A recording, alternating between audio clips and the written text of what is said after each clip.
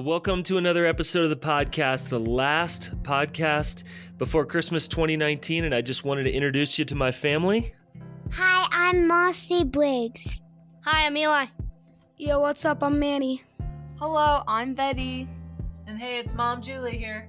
And we just wanted to wish you Merry Christmas! Yo! boom.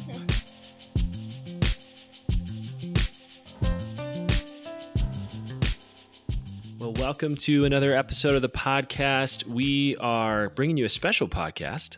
We are going to go through the highlights of 2019. I'm with my co-host, Alan Briggs. What's up, man? Merry Christmas. I'm excited for this episode. Yeah, me too. Here's what we're doing. It kind of feels like sitcoms would do this. They would just do a clip show and they would highlight all the different clips from that season. And that's kind of what we're doing. You and I have Like a movie trailer. Yeah, like a movie trailer. And you and I have combed through some of our favorite episodes and picked out, little nuggets that are great. And we get to share them with our audience again. And if you're just joining us, like if you found the podcast, a couple weeks ago or a couple months ago, we started in January. So we have 53 episodes because we've done some bonus episodes, but 52 each week that we got to look through and pick our favorite clips. So we're excited for you to kind of rehash some of these really good conversations that we've had. So David and I are going to do a 2-week special. So it starts this week. We'll end the year next week on this as well. And we are basically just going to give you a couple of minutes of clips. Again, so hard to choose. Every guest we had was amazing and contributed to this conversation on health before impact. But there were a few that we just thought stuck out to us.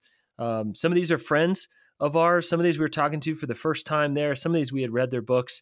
But it was just an incredible year of highlights. So it's kind of like picking your favorite kid, which you should never do. But here we go. We've each picked 5 clips. And so we're going to bring you 10 of our favorite clips from the year. These are our 2019 highlights of our Right Side Up Leadership Podcast.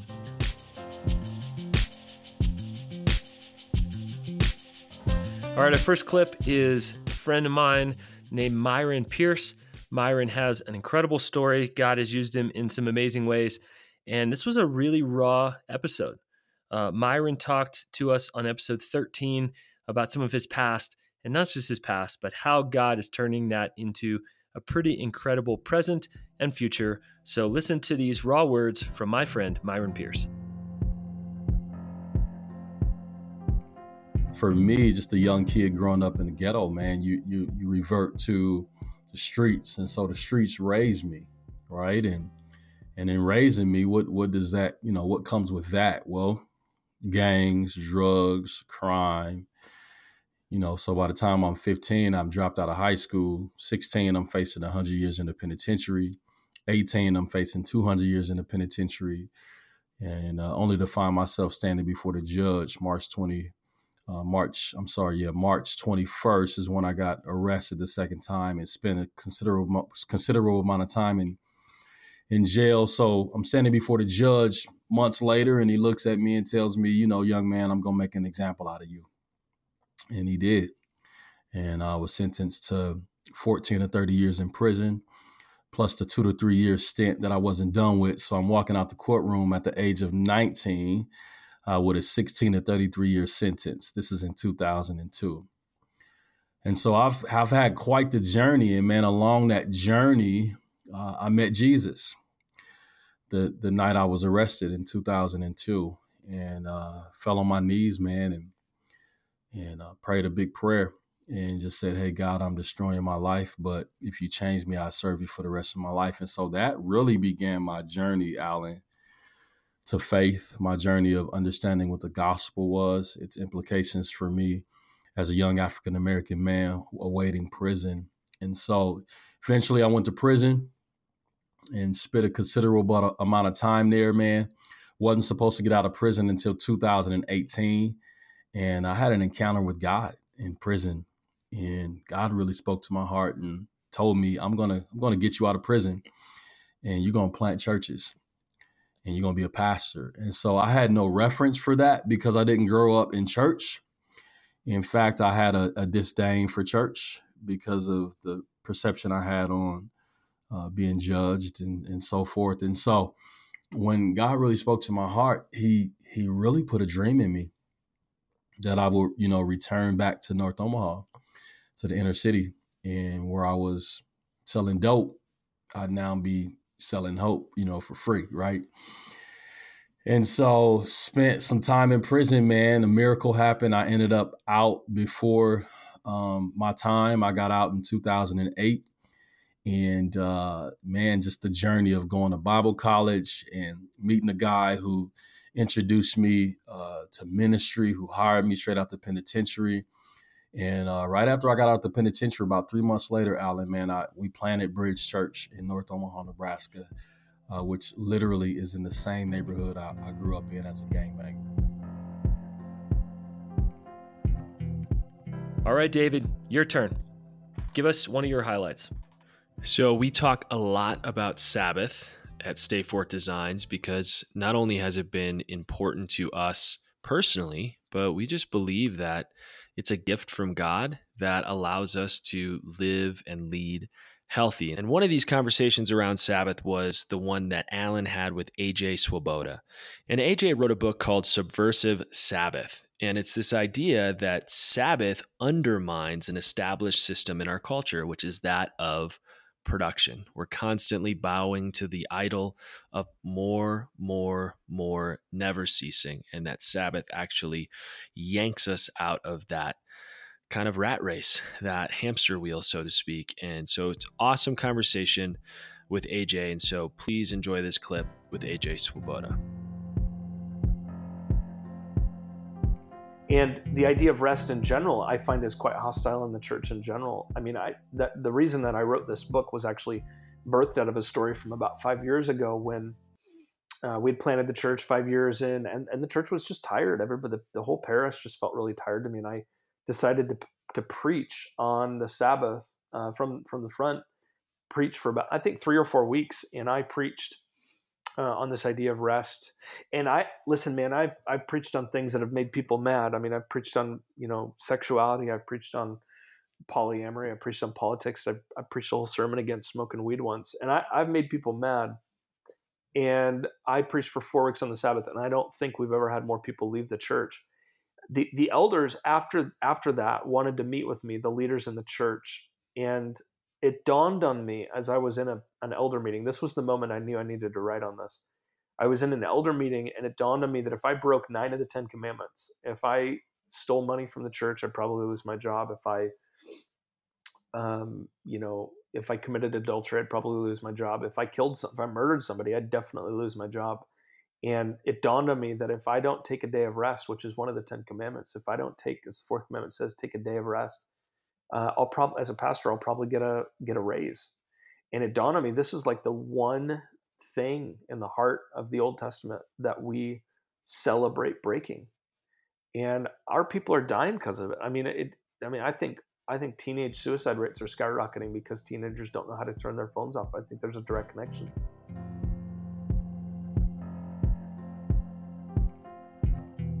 All right, Alan, next clip for you. What do you got for us? And my next selection was Saundra Dalton Smith. She is a fascinating person. She comes actually from the medical field, and she explores burnout, overwhelm, extreme fatigue in this clip. And actually several people, including one person who I coach, said this episode changed my life. I think it is incredibly simple, incredibly practical, but really, really hard to see the things the burnout is actually doing to our physical bodies. So not only does she really know what she's talking about, but this is such a practical episode and literally can help save pieces of your life. So without further ado, here's David's conversation with Saundra Dalton Smith.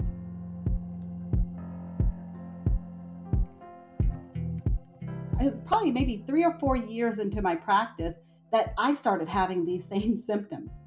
And it really shifts when you're the patient, because then you start looking at it from a different standpoint, because you can see just the ins and outs of that particular disorder.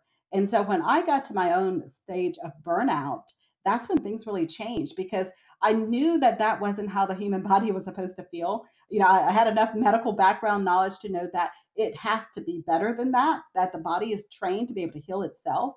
And so if the mind, the body, the spirit, all of these things weren't getting to a place of wholeness, then there was something that was missing. And that's the journey that really led me down looking at rest. And now what I do is whenever I have someone who comes into my practice and they say, I'm tired, I no longer just jump straight into all the tests. I do what's necessary to rule out the big things, but then I start having that conversation with them about really what type of rest do you need? What type of tired are you? Are you spiritually tired? Are you emotionally, sensory, creative? Where is the fatigue coming from? Because all of it's going to make you say you feel tired, but really until you identify which type of fatigue you have, you can't correct it. How have people responded to that kind of new line of questioning and digging into those symptoms? Have they responded well to that? Yes, because most of them, I'm kind of their last resort. I get so many people who come and they say, I've tried everything. I've been on the sleep aids, and yes, I can go to sleep, but I'm still tired even after getting 8 hours.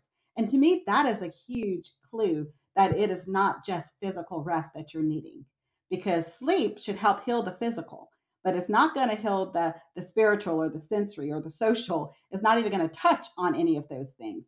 So when someone tells me that and I give them kind of a bigger picture, kind of the from the clouds view of what's going on, that's when they start seeing how it connects. And it's been wonderful to just see how it's helped people within things that you wouldn't think rest would affect, like their marriages, strengthening their relationships by learning what social rest is, or even increasing their ability to be creative and innovative in their jobs to help them get promotions because their creativity has peaked because they now understand what creative rest does for them.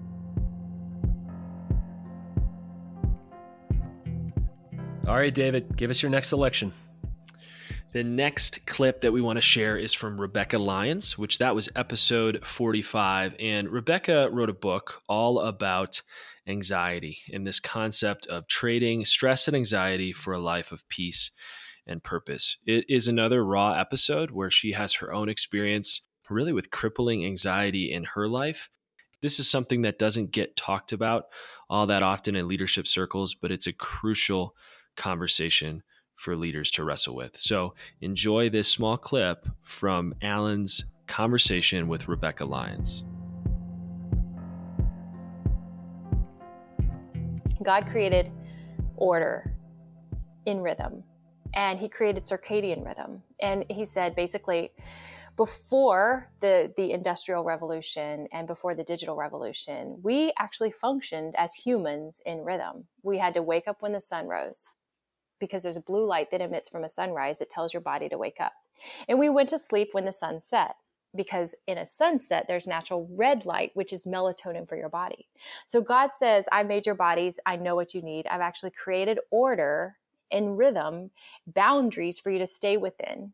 And this is for your flourishing. This is for your health. This is for your humanity and your dignity and your vibrancy. All these things are for your good.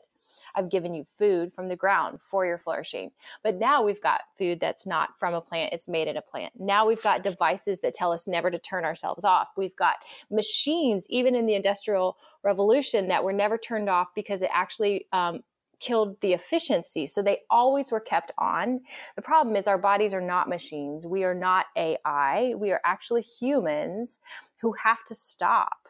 We can't be always on in the workplace. And so because we are carrying these things and we're looking at these devices and we're told by society that our worth is only as good as our latest accomplishment, and we now have this public popularity contest for all the work of our hands to be on display in social media so that we can compete and compare, we never feel adequate.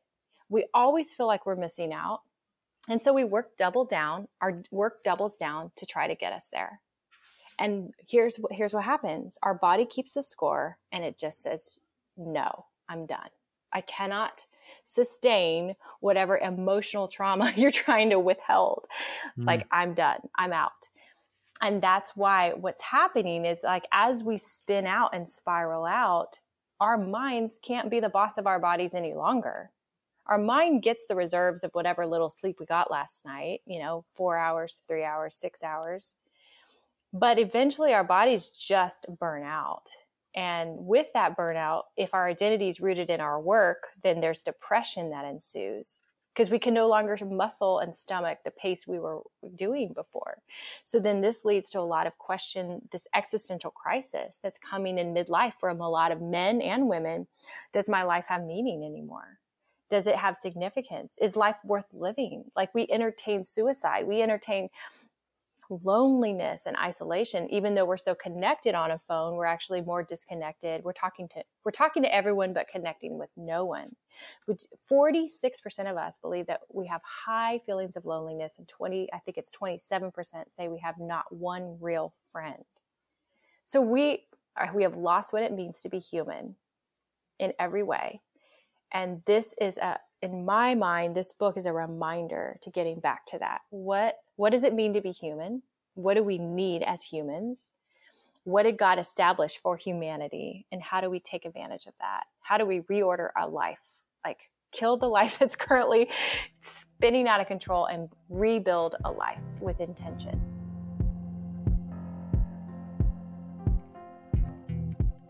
All right, Alan, we've heard some really, really good clips. Who do you have for us next? All right, the next one we have dialed up for you is Liz Wiseman.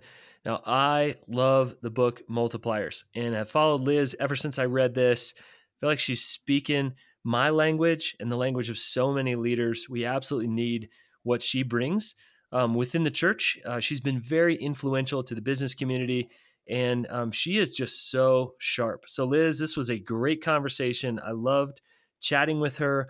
Leaders of any kind, you can pick some multiplicative wisdom bombs out of this conversation that I had with Liz Wiseman.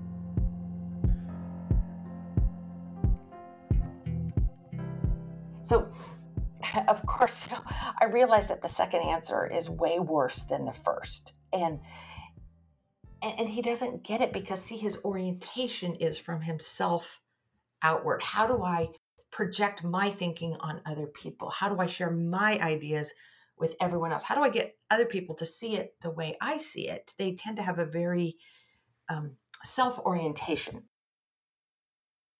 And the multiplier has a very, very different logic. Instead of thinking that no one's going to figure it out without me, they hold this belief that fundamentally people are smart and are going to figure it out. Like, you don't even have to think that you're surrounded by geniuses. It's just reminding yourself that people are capable and actually that people want to do a really good job. And so their team doesn't become dependent on them. Their job is to provoke, to unleash, to be a platform, a spark, or maybe a support. It's probably a little bit of a support and a little bit of a poke, to their team. They see themselves very differently. Their orientation is on the people around them, which is why they get this multiplier effect. Sometimes I look at it just with the basic math. Like, what do you want more of in your organization? 10% more of the manager? Or what if the manager could get 10% more ideas and capability and effort or whatever from the people around her? Like, I'll take the second option because the numbers are so much greater. The sheer numbers. I mean, not even to mention what's being missed out on, morale.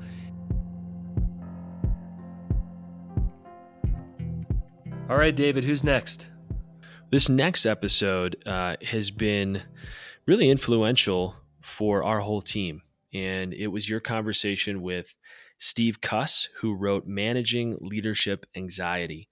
And Steve's message of really this holistic approach of dealing with the anxiety that we have as leaders. And he gets into deep and heavy psychology, as well as just deep spiritual truths of how we are to approach this topic of anxiety. He has a wonderful, rich Australian accent, and that's definitely not the reason we chose this clip, but it's one of the reasons. this episode is amazing, and we're excited to share just a piece of it.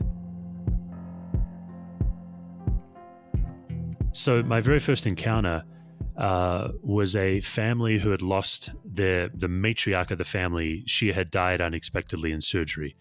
And I'm 24, totally green, and I walk into the intensive care, and there's about 15 family members just screaming. So I had one family member was just rhythmically hitting her head against the wall.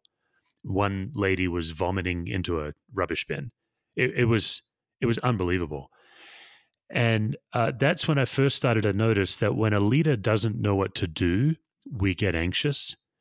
And our effort to do something has more to do with managing our own anxiety than actually serving the person. So I didn't learn this for a while, but looking back on that encounter, that was the moment that really showed me as a leader, my entrepreneurial skills are useless, my wits are useless, my charm is useless. I actually have no tools in this moment. And that feeling of not knowing what to do, it's suddenly you get this internal pressure to do something. And I think that's why some church leaders simply can't be with people in pain, because we're too uncomfortable ourselves. So what I learned is if I can name all the pressure I'm feeling inside, and what I've written about in this book is I've actually diagnosed about 24 sources of internal anxiety that every leader faces. If I can name that, I can actually be more present to people and also to God. So I believe anxiety is actually a spiritual force that competes for the same space that God resides in. So when you're anxious, it's really difficult to be aware that God is with you because you're so busy attending to your own anxiety. And a lot of leaders I know don't even know they're anxious. They actually think they're being productive, for example. Okay, Alan, let's keep this train going. Who is your next clip from? I feel like this is an NBA draft that we're doing here, but oh well. Anyway, my next pick is Todd Henry. Todd Henry is somebody who I've tracked with for a long time, and I think this is the best stuff out there on dialing into people's creative wiring and actually being able to lead creatives. It's such a unique task to lead a team of creatives. He wrote the book Herding Tigers. I talked to him about that, about creativity, management, and what we need to be doing to push the ball down the field to bring the very best out of our team. These are some highlights that I had from episode 4 with my conversation with Todd Henry.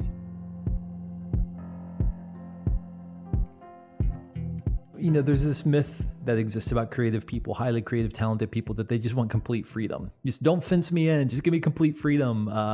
And that's not really true. While they may express that, the reality is that creative people need boundaries. They crave boundaries, actually. They need to understand how to channel their creative energy into something productive and meaningful. And so as a leader of an organization, you need to help them have that kind of stability that they need to be able to channel their energy effectively, meaning clarity of process, clarity of expectations. The rules of the game aren't going to shift halfway through. Things like this are really important, because if somebody spends their blood, sweat, and tears building a project, creating something, making something, designing something, and then 2 weeks in, you decide, you know what, it's not really doing it for me. Let's try something else. Well, that's incredibly demoralizing to somebody who's just spent a big chunk of who they are trying to create something they thought you would like, that would meet your expectations, and then suddenly the ground shifted beneath their feet. And so creative people need stability. They need some clarity and predictability about process, but they also need to be challenged. Creative people want to be pushed. They want to be, in many ways, they want to be extended an invitation to take risks, to try new things, to explore the fringes of their identity as an artist. And so they need to have that kind of permission from you and that kind of faith from you as a leader to take risks, to try things. They want to know that you see things in them that they don't even see in themselves yet. So just saying, I see you, I see what you're capable of, earns a tremendous amount of trust from the person that you're leading. We have to instill some degree of challenge as well into our organizations. Now, the problem is that stability and challenge exist in tension with one another. So as we increase the amount of challenge people feel as artists or creatives, we tend to destabilize the organization. We're running, we're pushing, we're trying new things, we're experimenting. It's risky. We're not even certain where we're going to land. Well, that has a destabilizing effect organizationally. And as you increase stability, you tend to decrease the amount of challenge because things become more predictable. They become more steady. So the trick for a leader is to understand for each individual on your team, what is the right mix of stability and challenge? What is the right mix of each of these for individuals and for the team at large? And by the way, that's going to change over time, perhaps. There may be somebody right now who needs more stability from you. They need more frequent checkpoints. They need to understand the rules of the game. They need to understand the objectives more clearly, more often, whereas somebody else might, you just wind them up and let them go, and they just run with it, and they're totally fine with that.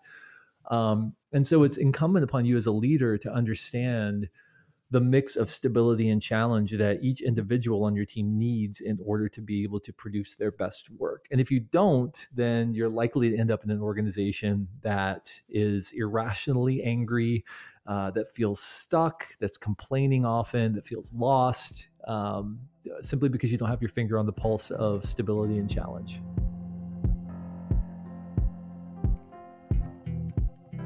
All right, David, let the good stuff continue. Give us your next pick.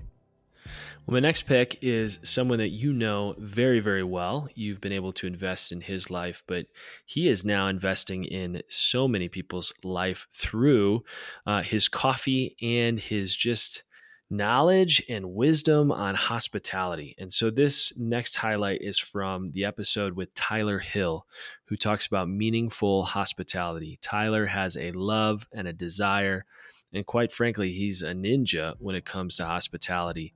And this is just a highlight of our episode with Tyler Hill. They'll say, what's one $15 luxury you can't live without? And the person interviewing just thinks it's just a question about the interview, okay? So they might say, I can't live without Starbucks or whatever, this, or my Burt's Bees chapstick. Cannot live without my chapstick.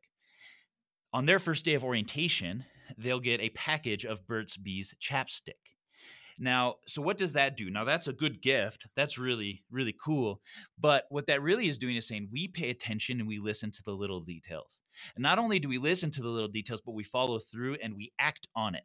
So that's a part of employee engagement where it makes the employee feel loved, seen, taken care of. That's humanity, right? But also it shows them an example of how to actually do it practically. So now they have a tangible example that they can take with them into the workplace. You see, here's the thing is when you show your team members hospitality, they'll show your guests hospitality. So in order to get your team members bought in, I need to be hospitable to them.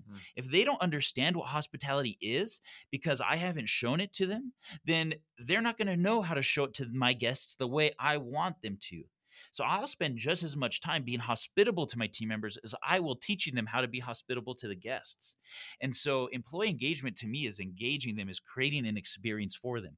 If I want my guests to have an experience, have I created an experience for my team members? Is it fun to work at Loyal? Do my team members feel seen, heard, loved, taken care of? Do they feel human?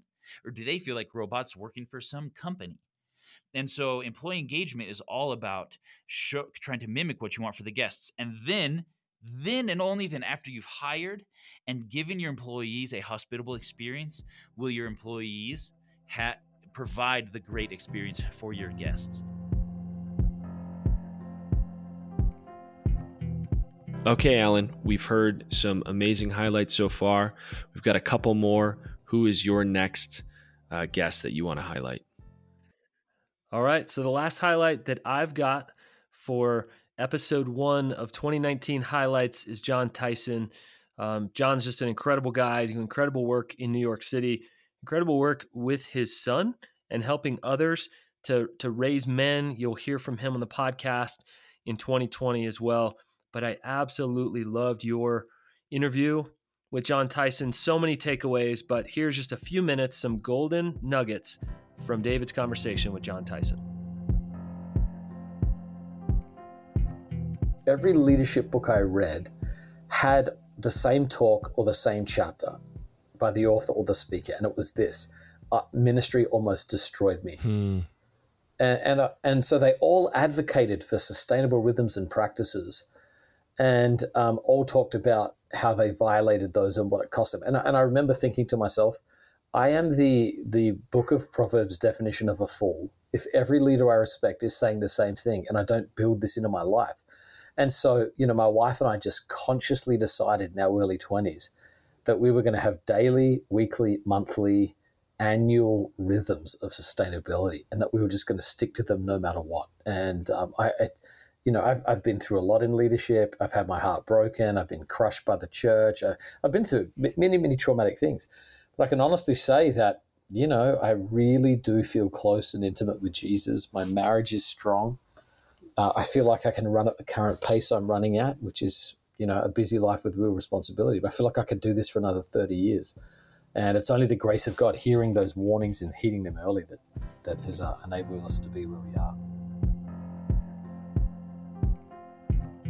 One of the things we've tried to do is to build an ecosystem of thriving outside of our ministry front. So habits, places, practices, hobbies, things that we love that just enable like buoyancy and life and joy to flow into the intensity of ministry. So we've basically got, afternoon Sabbath walks through different neighborhoods. We have nature hikes that we do. We have favorite little towns in the Hudson Valley that we go to. And so we just we've worked very, very hard to build a giant web of delight around the pressures of ministry in New York City. And we've tried to bring our team into that, our friends into that, our church into that. And I think a lot of people have found that very life-giving as a part of our community. All right, David, what's your last selection of this episode? That is going to be Dave Ferguson. So you had a conversation with Dave, who's been just a massive influence on church leaders, church planting. He is one of the founders of the Exponential Conference, which influences just thousands of church leaders all across the country. And so you got to talk to him about his book called Hero Makers. So let's close this episode with a highlight from Dave Ferguson and his book, Hero Maker.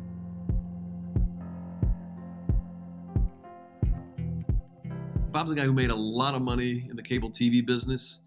And he called his halftime experience when his only son kind of suddenly and tragically died. He was in his early 20s. And he said that was when he went from trying to be successful to being significant. I think you could also say that's also when he went from trying to be the hero to being a hero maker. Because if you looked at Bob's life, that was when he began to change his own practices. And one of the very simple things he did was, and everybody listening, if you want to make this shift, here's a simple practice you can take away and do. He had like a little wallet card, he called it. And it was basically a little card he would keep in his wallet. And he'd have 10, 11, 12 names of people on it. And those were people that he was financially and relationally investing in. And it was really very much behind the scenes, but he was doing everything he could to make them successful. And Bob had this saying, and you've probably heard this, but he would say, "My fruit grows on other people's trees." And I mean, I've adopted it as my own, but I think that should be the mantra of every hero maker. My fruit grows on other people's trees. And I got to be one of those people he invested in, and I'm super grateful for it.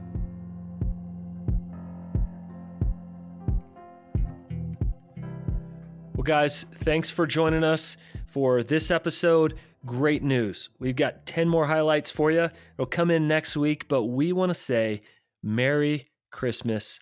Thank you guys for your investment in so many leaders this year. We hope you're getting some rest. You're getting some quality family time over the holidays. And hey, while you're at it, might as well eat a few Christmas cookies. Enjoy, relax, and we'll be back next Thursday with our last episode of 2019. We ain't focused so long.